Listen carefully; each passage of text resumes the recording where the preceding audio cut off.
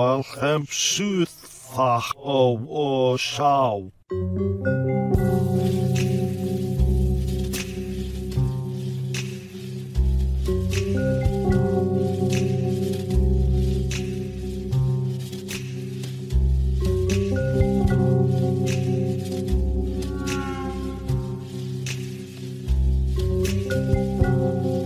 Oh, you've been watching Twin Peaks, Ray?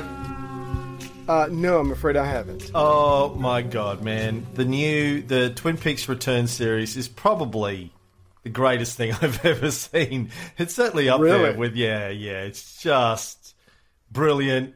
One moment campy and hilarious, the next minute just terrifying, all over the, mind-bending. So for that was a little thing for the folks out there that are Twin Peaks fans like me. Oh, man, I love that show so much. Like Game of Thrones season finale we had this week, it was all right. But then I watched the second last episode of the Twin Peaks reboot. Oh, my God, mate, just killed it. Killed it. Oh! I'll try it out as soon as I finish Doctor Who. Yeah, so I'll get to it's in the queue. Doctor Who is dominating the queue right now, but I'll get to it. Doctor Who is in the queue. Welcome to the Cold War show. We have got some good stuff. Yeah. Some good stuff going on in these episodes. The last time, as you may recall, the warm feelings and bond that developed between the big three at Yalta didn't last long. Once they got back to the real world. It's a bit like, Ray, I don't know if you can relate to this, but I think it's a bit like meeting the girl of your dreams while you're on vacation in Paris. Right. And there's the romance of being in a strange and foreign land. There's the foreign food. You're going to the charcuterie and you're going to the boulangerie and you're experiencing all this stuff. You meet this girl. You're like two strangers in a strange place, and you connect, and then once you get back home to your wife and kids, the reality kicks in, and you're like, really? What's that all about? This is what it was like for the big three. They fell in love in Yalta. Let's be honest.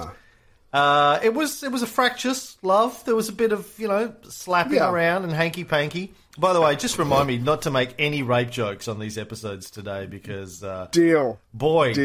Did I get in trouble for making rape jokes? And as I said to somebody on Facebook, on the Life of Caesar show, we've been making jokes about decapitation. Don't make me pull a Sulla is a decapitation joke. We've been making jokes about decapitation for 4 years. No one batted a fucking eyelid. I made a T-shirt and a coffee mug with a guy holding a severed head. It's the best-selling thing in our online store. No one said anything about, sure, you think that's funny, joking about decapitation?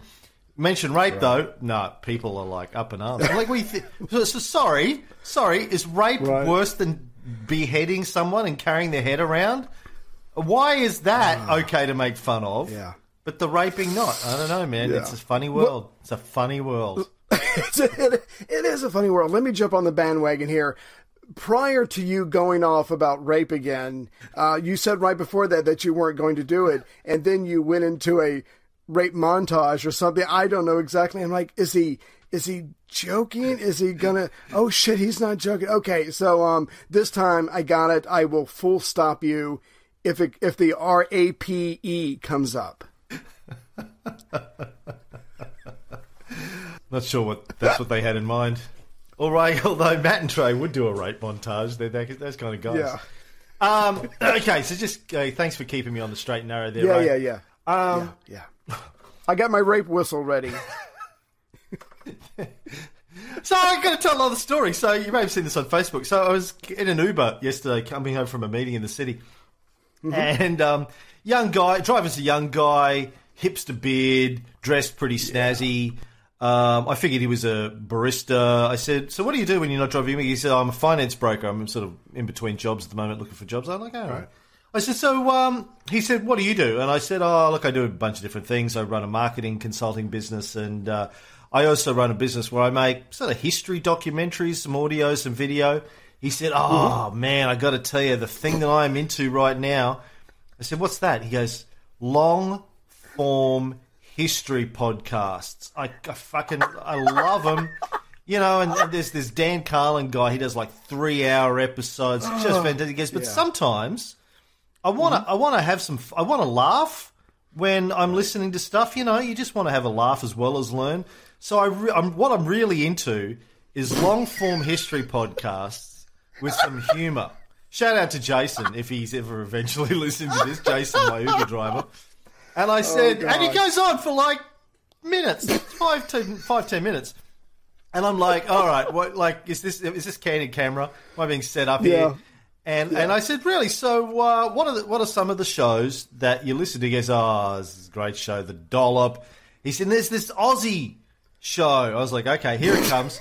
And he says, I don't know, it's like, I can't remember what it was called. It wasn't us anyway. He's like, and he doesn't mention us. I was like, all right. Oh. And I said, well, I don't want to come across like a douchebag or anything. He said, no, douchebag away. I said, well, I pretty much invented long-form history podcasting. He said, and humor. He said, you invented it. Yeah. 2006, Napoleon series, you know. Don't make me talk about it. 100 hours of Napoleon. These days, told him about all the stuff that we did. And I said, and we tell a lot of dick jokes. There's a lot of homoerotic humour. We come up with nicknames. There's like rape. Are you into rape jokes? We're all across that, man. I said, you know, our motto is D-back, don't be a cunt. That's basically how we see all of history. And he said, do you have a cunt dinger? I said, no, what's that? He said, one of these other shows that he listens to, they have a cunt ding. Every time they have like on the soundboard, every time somebody says cunt, they play like an air horn or something. I don't know. I said, no, we don't bother with that. We just say it and then giggle like schoolboys, you know? So we celebrate it and move on. He's like, oh, man, like I'm so going to get into that. I'm like, all right, you do that, champ. Yeah. Oh, it was funny. Right. Funny. It was a weird situation. Surreal. Man. Yeah. Anyway. Next year he's going to hear this. He's going to hear this next year. Sometime in the next couple of years. Yeah. So we mentioned last time, shit's starting to fall apart. Stalin and Roosevelt are sending terse emails to each other. They're having a text conversation with like grumpy, the poo emoji they're sending about Poland. And American soldier POWs getting back home, getting diplomatic access to them, all that kind of stuff. The next issue to drive a wedge between the big three was Romania. Yeah. Yeah, and this is poor Harriman, who's in Moscow, has got to deal with this kind of stuff. So it's late February, March 1945. Soviets are obviously going big time into Romania because they have moved through it, they have conquered it, they are using it as a base as far as communications and supplies. So they don't have time to screw around Romania. They need Romania calm. So Molotov says back in 44, he said that of course all consular officers can come to Romania, check it out, you can observe that kind of stuff. But then when Lee E. Metcalf, one of the American delegates to the Allied Control Commission, tries to get to Romania, he gets a big NO from the Russians, and he's told that he's not welcome there. He's not needed. There is nothing for him to do there. Why bother and go? Wow. So I see you actually did do your reading last night, Ray. I did. I did. I don't want to talk about it.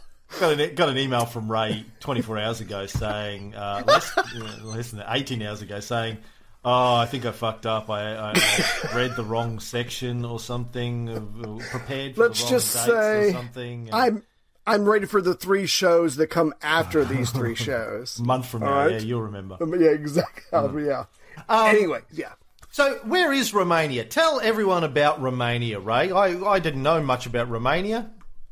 Can you debrief us on Romania? I'm an American. D-bag, what'd you say? D-back. Okay. Well, I'll just back and I won't D-back. Romania, for those of you like me who don't know much about it, is a tiny country. Borders the Black Sea, Bulgaria, the Ukraine, Hungary, Serbia, and Moldova. Ooh. Its capital is Bucharest, which you've probably heard of.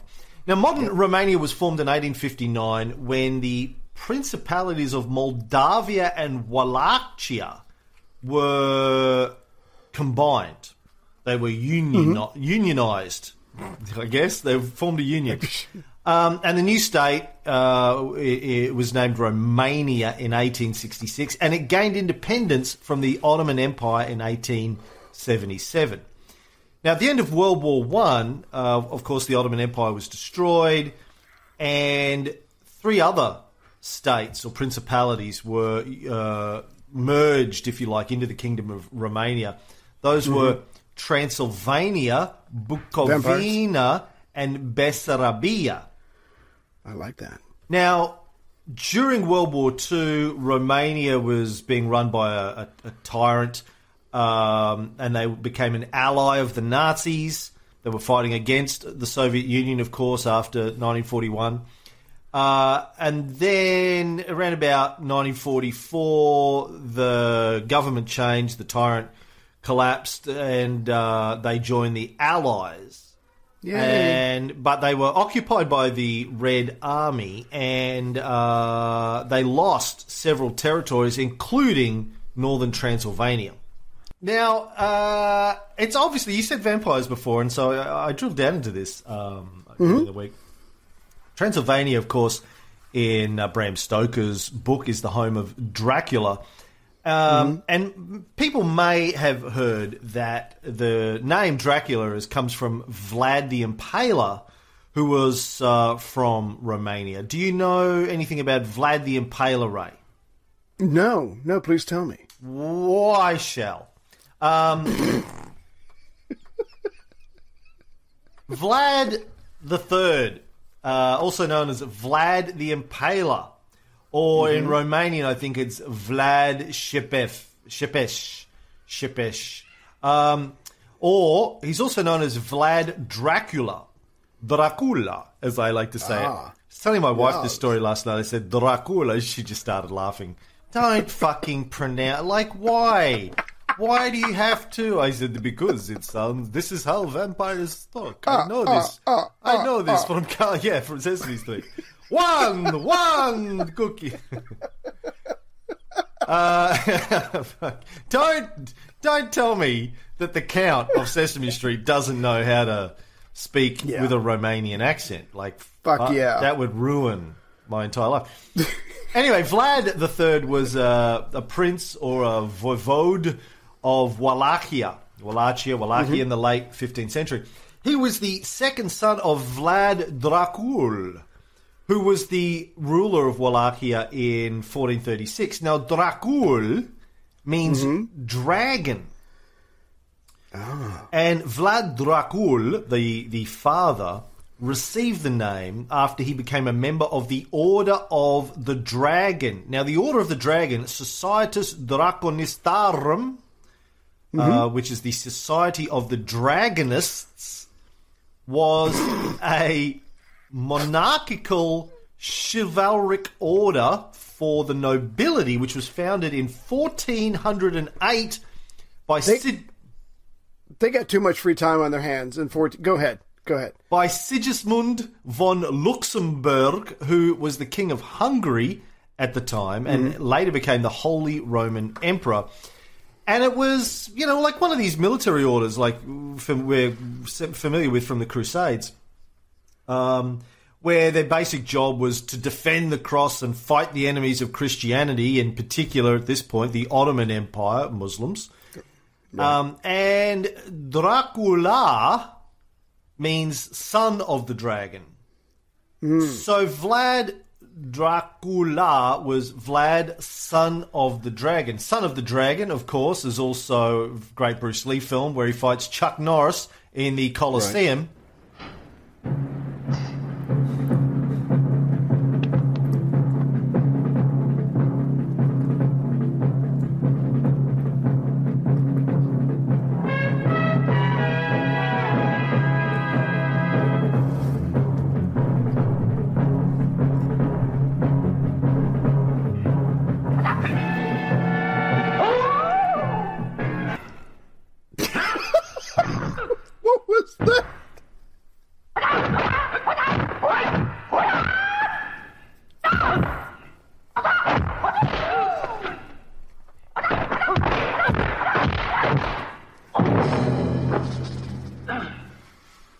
Sorry, that was a recording of Chrissy and I making out this morning. I was going to say, damn it, quit putting microphones under my bed. That shit's not funny. Sorry, that film was The Way of the Dragon, not The Son of the Dragon. Great movie. Yeah. Anyway, during his main reign, which was 1456 to 1462, Vlad the Son got the nickname the Impaler. Ooh. Not for what you're thinking. It had nothing to do with rape. It was because he killed between...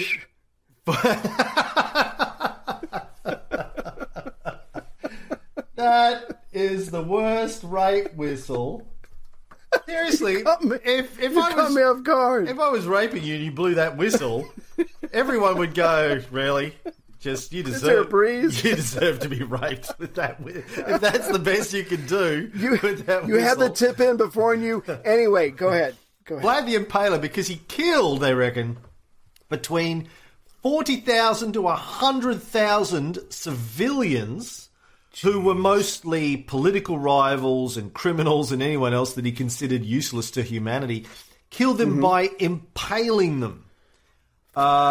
Basically, you would get a very long, sharp spike. Think a sarissa from the Alexander series. Right. Run it through someone's abdomen and then stick the end of it in the ground and just leave them hanging on this thing. Right. Tens of thousands of people, including a lot of Ottoman Turks, which he drove off. Long story, he and his brother were sort of kept hostage by the Ottomans at one point to assure their father's loyalty, and then they invaded, and then Vlad turned on them and defended his kingdom. He's a hero, anyway. He's a folk hero in Romania. And the whole association with Dracula and the devil and evil is quite ironic when you realise that the name Dracula actually was given to a guy because he was a defender of Christianity. Oh, God. The irony. And, mass murderer of well, you Muslims. defend Christianity your way and he'll defend Christianity his way. The whole thing in vampire films where you hold up a cross to ward off a vampire, in real life, he would have been going, yes, that's who I kill for, the cross, yes. one cross. 100,000 bodies impaled on spikes. And, of course, Romania is the best place to get your cloaks. So if you are thinking about, check online, because that's where they started at. Okay. And your lettuce. So, Cloaks and Lettuce, that's cloaksandlettuce.co.ro is where you go. In 1944, getting back to the story, Molotov, as you say, had sort of promised that the British and the Americans would be allowed into Romania. And he said, well, not he said, but that was kind of the deal that they had in Italy. The rest of the Allies, that all of your ambassadors and consular officers, you would be allowed in. But as you say, this American guy, Lee E. Metcalf, was denied entry. He was their delegate on the Allied Control Commission, the American delegate. If anybody should be allowed in, it should be him. Why is that? Because he's the American representative of the Allied Control Commission that's going to try and figure out what to do with all these countries after the war. So that's specifically why he is there, to look around, see what's going on, and to go back home to Washington or whatever and report. Oh, I thought you said because he was a vampire. I thought that's where you were going. No.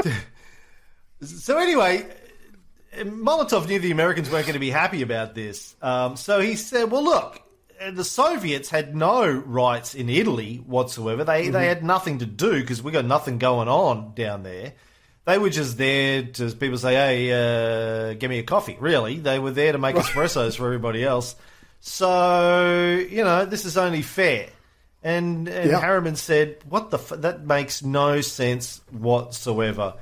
But the basic deal was, listen, don't interfere with what we're doing in Eastern Europe, and we won't interfere with what you're doing in Western and Southern Europe, and we'll all get along. Just everyone look the other way. And And that should have been the end of it. It's not the answer the Americans and the British wanted to hear, but that should have been the end of it because, again, you do what you want over there. We didn't involve when you set up de Gaulle in France. We had nothing to do with that. You leave us alone over here. But on February 13th, 2 days after Yalta, Romanian communists started a massive demonstration in Bucharest, and they wanted the coalition government of the General Radescu, I'm probably saying it wrong, Radescu, removed. I think you got to do it's Radescu. Radescu. That's better. I hurt myself. Anyway, and they wanted a communist-controlled cabinet put into place because the people supposedly were cheering and wanting the communists. And if you want to be democracy, you have to listen to the people. So again, so the people are saying, get rid of this person. We want the communists because they're going to take care of us. Yeah, it's important to remember that throughout many countries, not just European countries, but also in England, the United States, and Australia, there were relatively strong communist movements, but particularly in that part of the world where they had been controlled by far-right parties, as Radescu was. He was a member of a far-right party before the war. He was vehemently anti-communist. The communist movements had a lot of popular support. Today we tend to associate communist-controlled, I think, with brutal military dictatorship or oligarchy. But I think it's hard for people in the West to really appreciate that. Of course, not everybody in Eastern Europe, the end of World War II, was pro-communist, but they had a lot of support. They were very popular because they did promise to put the people in control. They were the only party, really, promising to put the people in power. The rest of the parties were a lot more aligned with the elite, as they always had been, as our political parties tend to be today, both in Europe and the rest of the world. So the people really wanted some element of say over their lives. So as you say, there was this massive protest out the front of their parliament buildings. And at some point, someone, no one really knows who, opened fire on the protesters, as we saw in Greece in an earlier episode. It seems to have come from the Interior Ministry building situated across the street, and about 10 protesters were killed. The Soviets blamed Radescu. They said it like this, Radescu. And basically, the shit was on then. Yeah. Yeah, you can't have dead bodies in the streets and something not happen. So the United States and the British representatives of the Allied Control Commission for Romania responded by requesting a meeting of the commission on February 24th. And Stalin's like, yeah, okay, I know a guy. Let me send him down to you. His name is Andrei Vyshinsky. He's sent to Bucharest. And the Westerners, for some reason, thought that he was a fairly liberal guy for a Russian. Oh, and he was. I mean, if you need people killed, Vyshinsky's your guy. He's very liberal when it comes to having people killed. Yeah, the Allies didn't know much about Vyshinsky. Did they have something to learn? He had been a Menshevik before the revolution. To remind people, your socialists in Russia before the revolution. The major party and the minor party. You had the Mensheviks and the Bolsheviks. The Mensheviks really wanted a peaceful transition of power. They were willing to work with the interim government. They were willing to take their time to have a peaceful transition of power to the people. The Bolsheviks didn't want any of that. They wanted... Not so much. No. What do we want it? Everything. When do we want it? Now. And we're going to take it to the point of a gun. So he'd been a Menshevik. He was jailed by, by the Tsar after the 1905 attempt at revolution, and ended up meeting Stalin in prison. And apparently they had a lot of debates. They used to talk, they would debate about the finer points of Marxism. When he got out of prison, Wyszynski became a professional lawyer, stayed a Menshevik, and then actually in 1917, after the February Revolution, when the interim government was in place, the provisional government, he was a minor official in that and actually undersigned an order to have Lenin arrested. It's always good for your long-term career prospects to sign an order to have Lenin arrested. But the October Revolution, which is when the Bolsheviks took power, sort of put a stop to that nonsense, and the arrest order obviously was dissolved. So in 1917, he also became reacquainted with Big Joe, and he joined the staff of the People's Commissariat for Food, which was responsible for food supplies into Moscow.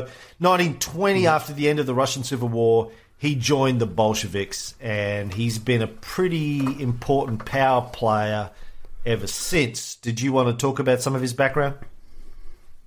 Well, I just thought it was interesting that the Americans, and this kind of disappointed me as a fellow American, they were a little too, I don't know, shallow in interpreting this guy. Wyszynski supported or recognized the government of Marshal Pietro Badoglio in Italy, who was set up by the Westerners. And just because of that, they thought that he was a fairly liberal guy for being a communist. And so they thought he would come in, he would be open to the Radescu government in Romania, and that he could assess it fairly, impartially, and help calm the situation down. But again, the Americans were basing this, their opinion of him, their interpretation of him, off very little information, and it turns out that they were way, way off base in sizing this guy up. Yeah. So what they didn't know was that in 1935, as the Procurator General of the USSR, Wyszynski had actually been the legal mastermind of Stalin's Great Purge. He was the guy that said, yeah, well, technically... Well, when the president does it, that means that it is not illegal. That was Wyszynski's basic there. Stalin does it. Stalin says you're guilty. Got to be right. Stalin, man. In 1936, he became famous internationally, Wyszynski this is, when he was the prosecutor at the Zinoviev-Kamenev trial, which was the first of the Moscow trials during the Great Purge. And some of the shit that he laid out in the courtroom, man, it was just, wow. Here's one of the things that he said during his prosecution. Shoot these rabid dogs. Death to this gang who hide their ferocious teeth, their eagle claws from the people. Down with that vulture Trotsky, from whose mouth a bloody venom drips, putrefying the great ideals of Marxism. Down with these abject animals. Let's put an end once and for all to these miserable hybrids of foxes and pigs, these stinking corpses. Let's exterminate the mad dogs of capitalism who want to tear to pieces the flower of our new Soviet Union. Let's push the bestial hatred they bear our leaders back down their own throats. Damn. Yeah. I bet Stalin loved that shit. Ate it up. The judge said, don't hold back. Tell us what you really think. Fuck. He is also, Wyszynski, attributed as the author of Stalin's most famous quote, I think. Give me a man and I will find the crime. He's gone from being a Nazi villain sort of now to Count Dracula, really. It's all blending in. Bernie Capel from Get Smart into Count Dracula. He has a varied background. He's seen it all. He's done it all. Can't stop, won't stop. Give me a man, and I will find the crime. It's a bit like that old Jesuit thing. Give me a boy at age 7, and I was going with a rape joke there. He's got to stop that. No, give me a 7-year-old boy, and I'll give you the man. He says, give me a man and I will find the crime. And then... No, I thought you were going to say the priest said, give me a 7-year-old boy please. No, that's pretty much it. Yeah. Oh, now you're making pedophilia jokes. What is wrong with you two? Hold on, I'm going to whistle at myself. See, I can't whistle. It's not something I do. Where were we? Wyszynski also served as the deputy foreign minister under Molotov since 1940, and he was at Yalta, but obviously the British and the Americans didn't know much about him because they thought, yeah, he sounds like a pretty good guy. We should be able to work with this guy. Yeah. I like the cut of his jib. However, and if you're not finished, tell me, but on February 27th, Wyszynski arrives, meets with the king of Romania, and he says, look, I've thought about this on the way here, and I've examined the evidence, and I just pretty much think that Radescu, the government, needs to go. And then then he went off. He started screaming, yelling. These people can't maintain order. They can't take care of the people.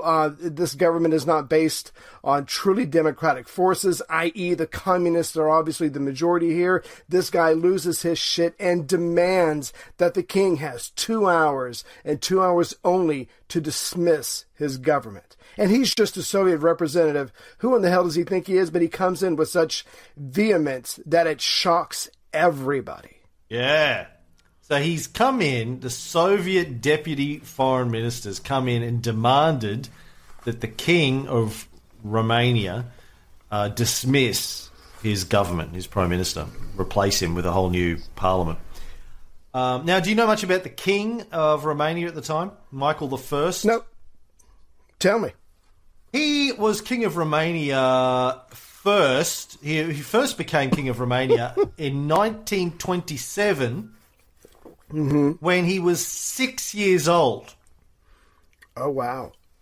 Because he said, yeah, I mean, how hard can it be, really? Like... a 6-year-old could do it. Yeah, anyone could do it.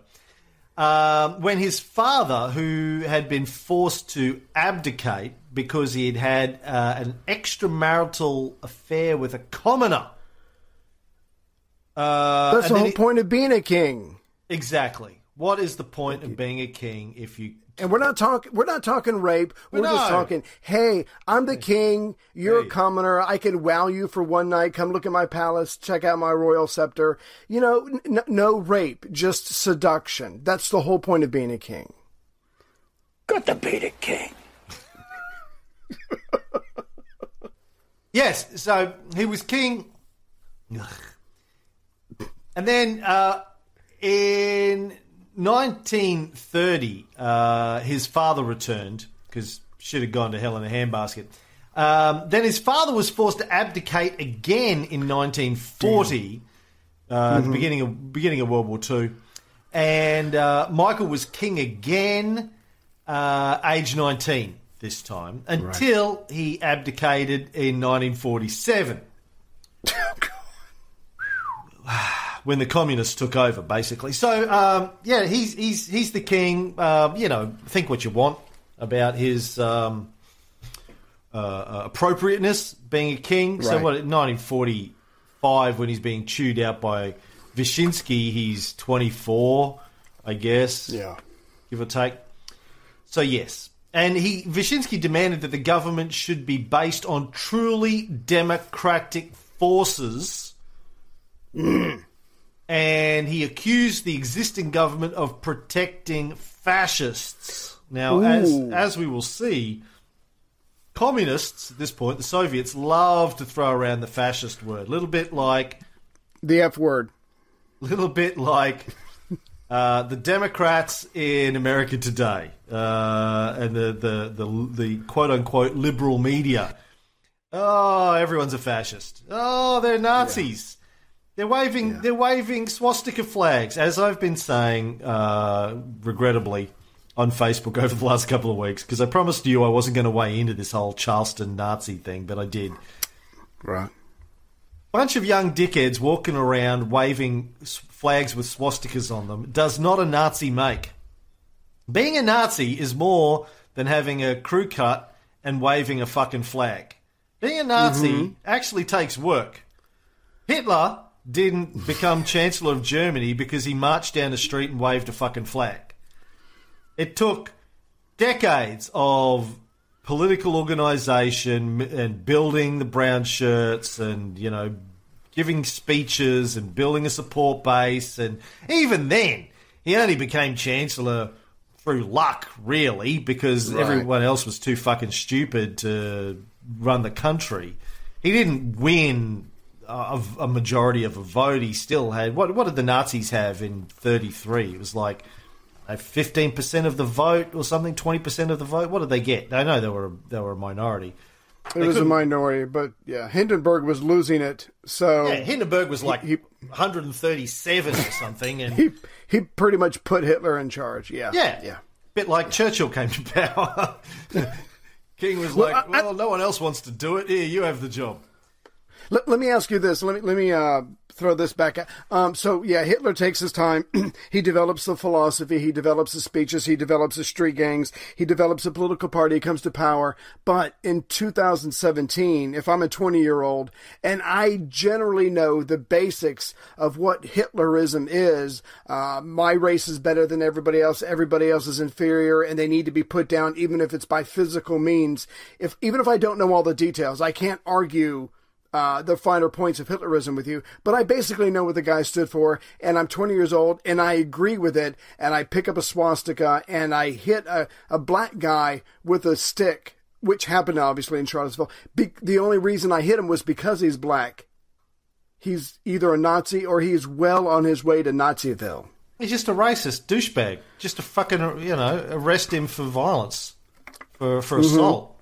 He's just a douchebag. Doesn't make you a Nazi, just makes you a racist douchebag.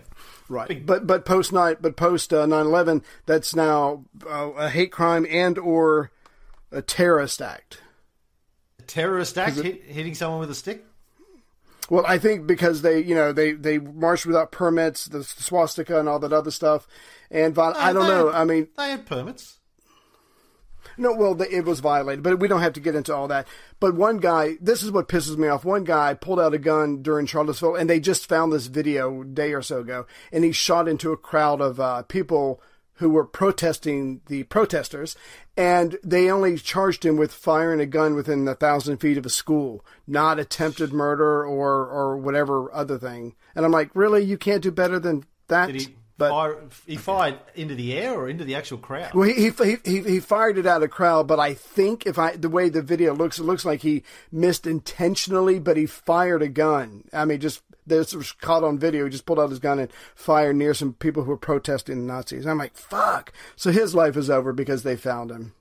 I guess it's a federal offense. Anyway. So if it's a federal offense, Trump will be able to pardon him. By the way, in the last election in March 33, the Nazis got 33%, a little bit higher than 33. Said before. Yeah. But still, it wasn't enough, and Hindenburg pretty much chose Hitler. Yeah. Anyway, back to our fucking story. Did you... James... Yeah. What? No, go ahead. James Burns, Justice Burns... from the United States. FDR promised him he'd be the Veep, then he wasn't. He wrote, this is based on a report from an American representative who was in this meeting between Wyszynski and the King. In leaving, Wyszynski slammed the door so hard that the plaster around the door frame was cracked badly. It has never been fixed. It remains to testify to the strength of his feeling and his arm. Damn. And Wyszynski won. I mean, the government was out. Another communist government's going to be put in. Because if you think about it, this guy is pretty much talking for Stalin. He's extremely angry. He's trying to intimidate this 24-year-old king, which obviously works. The Soviets pretty much run the state because they have their army, their troops all over the place because they're going through it to get to Germany and other parts of the Balkans. And so when you have someone else's army on your territory and they tell you what to do, you pretty much do it. And so this is a complete Soviet victory through intimidation. Yeah. So Wyszynski manages to install a new communist government led by a Romanian communist, Petru Groza. Now, nice. the Brits and the Americans were alarmed about this effective coup d'etat by the Soviets in Romania. But Churchill really isn't in a position to say much about it because he's just done the same thing in Greece, effectively. Sending his troops in and installing or maintaining the power of the monarchy and the monarchy's elected government in Greece. So they're both interfering in these countries immediately after Yalta, during and after Yalta. But haven't you learned when a Western power that is based off democracy does it, it's okay. When a communist evil bastard pinko does it, it's evil. But like you said, because of the percentages deal, he can't say shit. He has literally shackled his own hands with his own document, and Stalin knows this, and FDR knows this. And Churchill did write a note to Roosevelt and complain that the Russians have succeeded in establishing... the Russians have succeeded in establishing the rule of communist minority by force and misrepresentation. Roosevelt said, "Yes, my good friend, but Romania is not a good place for a test case."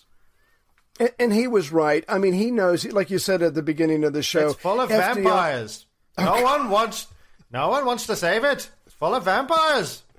The cross isn't working. Maybe the vampires, if the vampires will come here, destroy our way of life if we support them. Okay, now you sound like a cross between JFK, Sir David Markham, and a vampire. I don't know. It was getting really weird there at the end. I don't know. But that's just my interpretation. So you were trying to say something there. No, that's fine. No, I understand the vampire in you has to come out. No, but FDR, like you said, is getting frustrated. His entire staff has already been frustrated. They're waiting for him to catch up. Churchill's frustrated, but again, he knows at some point he is going to have to stand up to Stalin. He's going to have to do it forcibly, but it's got to be over something that, one, that is worth it, and two, you actually have a decent chance at winning. And he's absolutely right. Romania does not meet either of these conditions, and so to do anything would to be, wasting your time. Wait until you have a good cause, and then you go at him. But there's nothing they can do about it. It is a done deal. Yeah, and if you look at where Romania is on a map, it's a very sort of important strategic location for Stalin at the time, for his supply lines, for his communication lines. So he would just be able to argue military necessity, the same thing that they've argued with Iran, control of Iran, the same thing that Churchill is arguing in Greece. So, and as you said earlier, the Red Army basically is there. So what are you going to do? You can bitch and moan about it, but nothing's going to happen. Then you're just bitching and you got to pick your battles. Right, exactly. And of course, Roosevelt knew about the percentages deal that Churchill and Stalin had signed a couple of years previously, and that could get out. That's not going to look good if that gets out into the public. So, this isn't really. Yeah, let's just blah blah, hush it up. Right. It's a non-starter. And, of course, the people back in Washington want something to be done. But since FDR stayed silent, and really, as far as Stalin is concerned, the American president is the only one that matters. Because FDR stayed silent, Stalin ignored pretty much all the bitching from the little birdies, and he could afford to do that. And again, in March 17 of 1945, Molotov shuts down an American request to even talk about the Romanian situation. This is a done deal. This is a non-starter. Stalin knows it. FDR knows it. Now everybody else needs to know it. Well, one of the clauses that Churchill had inserted into the Declaration on Liberated Europe, or the DOLE, D-O-L-E, when they were at Yalta, basically said if there was a crisis in one of these, in any country really, in Europe, in the liberated parts of Europe, that the big three, all solve it. The big three would come together and solve it. And Molotov said, well, there's no crisis. It's been solved. So, really, no need to... What crisis? I'm looking, I don't see one anywhere. Yeah. No need to invoke the declaration because it's solved. So, you snooze, you lose. Voila. You snooze, you lose, was Molotov's replies. But around this time, they've got a much bigger problem, which is, as always, Poland. Fucking Poland. That's all I had, really. I wrote down fucking Poland. That's your notes on Poland. Yeah, fucking Poland. So at Yalta, people may recall, I don't know if you remember, but we did some episodes on the Yalta conference.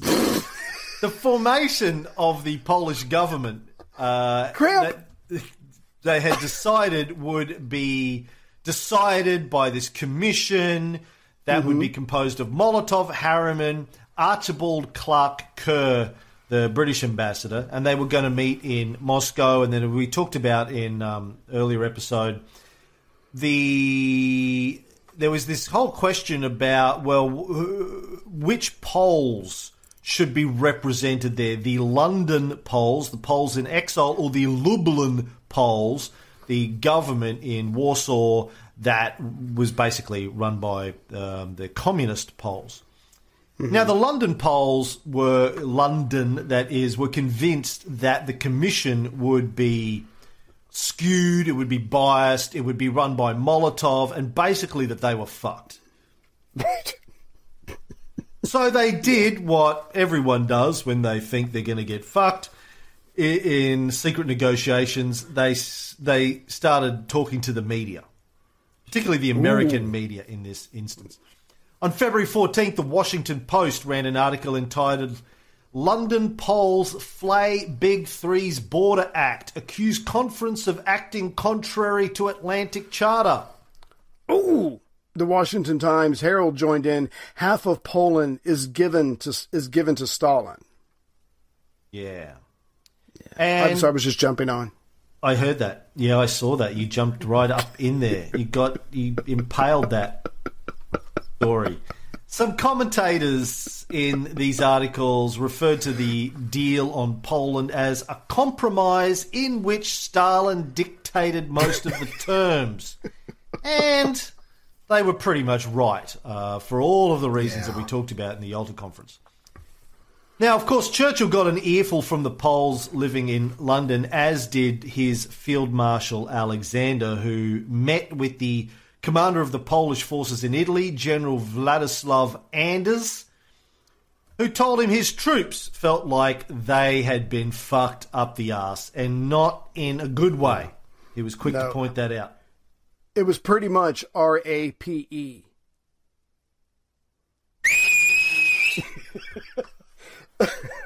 No, but they make a very good point. The Poles in London are pretty pissed. I mean, they're like, the Lublin government is still around. Obviously, that should have been augmented with some of them. There's no way to specify how many non-communists would be a part of the reorganized government if it is ever reorganized. And the Polish east and western borders are being considered by a commission separately. That doesn't make sense to anybody. And of course, all of this is going to affect the Polish troops that have been fighting in this war since day one, because a lot of them got out of there and they're fighting with the British, and they're fighting with the Americans. And this is going to dampen their enthusiasm. These people have been doing some incredible fighting over the last 5 years. Oh, really incredible. And people tell me it was incredible. It was some of the best fighting you've ever seen. You'd be so sick of especially how the fighting was. The Battle of Britain, the Polish pilots kicked ass when they were allowed to fight. But again, this is when they hear about all these all this way that Poland's being treated badly, obviously it's going to affect their morale. Well, they understand what's going on. They understand that they've been fighting to stop the Germans having control of their country, and now, at the end of the war, the Russians are going to have control of their country, and they're like, well, what was the fucking point of that? They understand that perfectly. Yeah. So, on February 21st, Churchill met with General Anders, and he said he was distressed. He was predicting the end of Poland. And then Mikolajczyk, the leader of the London Poles, former Prime Minister of Poland, before the war, started bitching to the British press. And this, of course, increased pressure on Churchill. A lot of people were saying, well, why didn't you come up with a better fucking deal at Yalta? And he said, well, I was sleeping through most of it and drunk for the rest. What do you expect me to do? I'm an old drunk fat man. Tired all the time, yeah. And as we said before, possession is 11/10 of the law. The Russians were there. No one else was. They get to call the shots. 11/10 now. Oh, he said it was 9/10. Now it's 11/10. No. When it's Russians and they've got guns, it's 11/10. They promoted themselves. It's inflation. Exactly. Wartime inflation. Wartime inflation. It's a bitch. It really is. In peacetime, possession is 9/10. In wartime, it's 11/10. True. Churchill gave an address to the House of Commons late February, and he had to discuss the whole settlement of the Polish question. His speech was interrupted many times, and 25 members of Parliament, most of whom were from his own party, voted against his motion to approve the Yalta decisions. Damn. They said, mostly because they felt that Poland was getting fucked. Yeah. We went to war over the Polish question. Yeah. They're fucked. That's all I have. But I do the funny voices on this show. Oh, right? sorry. No. Sorry. Yeah. You do the rape whistle, I do the funny voices. Clear delineation of powers here. It is in my contract. Now, someone else who was paying attention to what was going on here was Joey Goebbels. Goebbler. Goebbel. The turkey, as they call him. Big Joe Turk. Big Joey Turk, that's it. Joe Turk. You can make fun of people when they're Nazis. It's okay. As long as he never raped anyone, we're on safe ground here.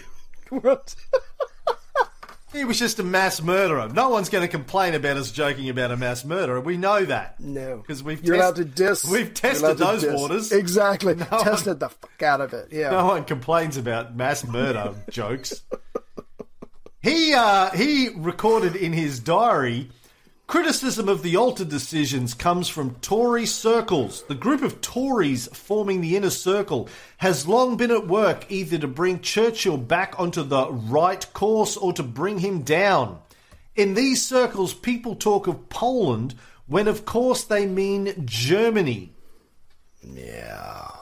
I honestly don't understand what he's talking about when he says they mean Germany. What do you? Can you interpret that? Well, here's all I know. It's late February of 1945. This war is practically over. Why any Nazi, anybody given the stiff arm salute, think that something good is going to come out of anything at this point is totally beyond me. But they really did, because Goebbels told Hitler over and over and over again, especially in his bunker in the last couple of weeks, that he was the famed Redbeard Barbarossa who was going to come back and bring Germany to its greatness. And Hitler held on to that, and he told him up until the moment he died. So here's Goebbels saying, "Look, my Hitler, these guys they're going to start fighting over Poland, and their alliance is going to break apart. They're going to start fighting each other. The Americans are going to come to us, and the British are going to come to us and say, join us in a fight against the Russians, which we will happily do, and we will get to be able to keep a lot of the territory that we conquered." Goebbels really did believe this. He really believed this was the beginning of that coming true. And so when you see this stuff in his diary, you and I know it's shit, but he was really holding on to it. And if you think about it, these kind of this hopeful thinking was pretty much all they had at this point. He was in denial, like Americans who think they still have a democracy. Exactly. People who go, well, Trump will be gone one day and things will get back to normal. There is no. This is the new normal. Yeah, this is the new normal. I think you're right. Yeah. I hope you're wrong. I hope we're wrong, but I think we're right. Yeah, absolutely. I was just going to say that, of course, Goebbels was wrong. This was about Poland. It was always about Poland. It will always be about Poland. But unfortunately, this is just the early stage of the tension that Poland is going to bring to the entire alliance. Yeah. Now, before the first meeting of the commission in Moscow to determine the future of Poland, the British tried to get on the same page as the Americans, as they had been trying to do for a long time. They said, listen, it doesn't matter if Stalin's upset by the fact that we're getting our ducks lined up. Fuck Stalin. Let's just make sure that this time we're on the same page. Like at Yalta, we were all over the place. Sometimes it was embarrassing. Roosevelt would support us. Sometimes he'd support Stalin.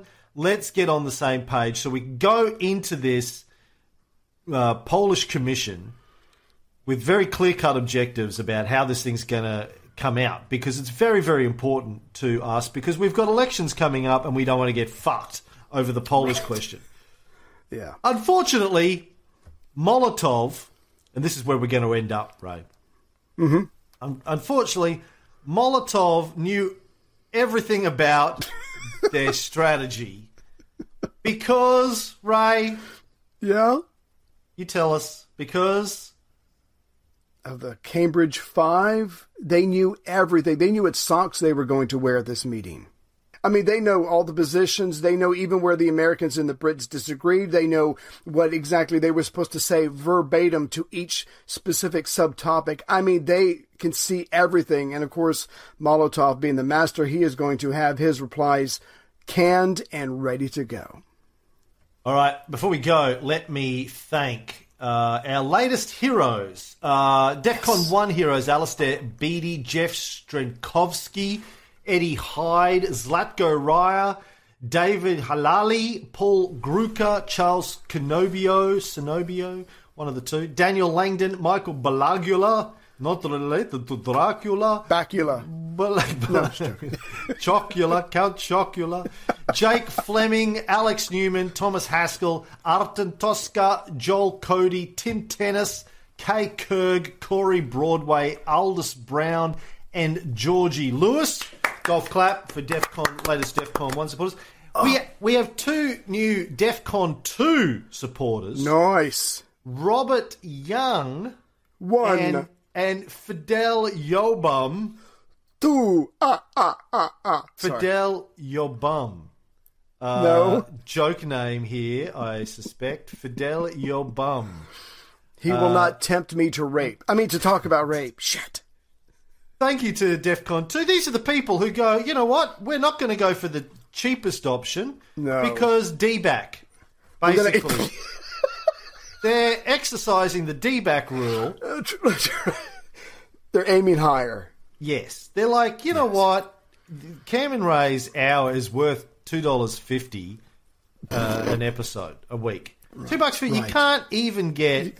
I don't know about where you live. Here, I ordered an espresso the other day, $4 for a shot of coffee. It takes a barista 30 seconds to pull a fucking espresso. Coffee beans, cheap as shit. The only other thing in it is fucking water. Right. $4. You know how much work we put in to produce an hour of this show? A lot more than the fucking time it takes to pull an espresso, is all I'm saying. And I did all mine in the last 18 hours. Well, when you say all yours, yeah. Well, there's notes here. Anyway, go ahead. And then we have a new DEFCON 3, Robert... Get the fuck out of here. Robert Warburton. DEFCON 3, Robert Warburton. Now, listen. Mwah. You know, I sent him an email saying, anything you need from us, Robert, you are Big boy. VIP. All of our DEFCON 3 folks. You're a fucking VIP. Yeah, you're our VIPs, you know. You don't have to worry about D-back. You can back. You can... My lips to your VIP. Anytime. So thank you especially to those DEFCON 2. And thank you to everyone, but particularly the DEFCON 3 people who really obviously value what we do. Yes. We appreciate that. I'm going to read a review. This is another Aussie. This is Maverick0452. Says, Baby Boomer here. Having been born in 1952, I landed right in the start of the Cold War that my father thought he had prevented by fighting in World War II. But America and the USSR had different ideas. It's hard not to be sympathetic to Stalin's paranoia about Germany and the motives of the Allies in keeping Russia weak. This was the time that the USA and the USSR became world leaders because everybody else was stuffed and worn out. The podcast is excellent and should be complete in about 2024 when President Trump leaves office. Thanks for filling my head with more and deeper resentment. You're welcome, Maverick0452. We're bowing. This is us bowing. You're welcome. I'm also going to read one from the United States. Mr. Eddie Hyde, also just mentioned Eddie is one of our new DEF CON ones. Fantastic, funny and enlightening. Cameron Riley and Ray Harris have struck gold once again with their newest historical podcast about the Cold War. It's funny, irreverent, philosophical, and at times very serious. If you wish to understand modern geopolitics, then you need to understand the Cold War. Thank you, Mr. Eddie. Thank you. Both of you send us an email and with your address. Remind us which show you did the review for. Some people go, hey, please. Send me my thing. And I go, which show? Oh, okay. So tell us which show so we remember which gift to send you.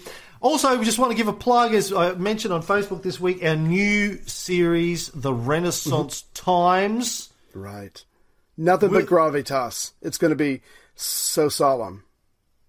We'll be starting September, October, something like that, when we finish the Alexander series, which we're winding up. I know I said a few months ago it would be finishing June, July. Yeah. It's now the end of August. We're still not finished, but it's fucking, we're getting there, man. Like, people are dying off left and right. Yeah, it's like Game of Thrones. There's not many people left alive. So we know we must be getting towards the end. That's right. When we do that, we're getting ready for the Renaissance show, which I'm really, really excited about. It's an area that I don't know a lot about, the Renaissance. I'm really excited about going on the journey with you, Ray, and with the listeners. Absolutely. It's going to be a blast. Learning about how humanity, but particularly the Italians and particularly the Florentines, helped pull Western civilization out of 1,000 years of the Dark Ages. Yeah, go Florentines! That's all I got. All right, until next time.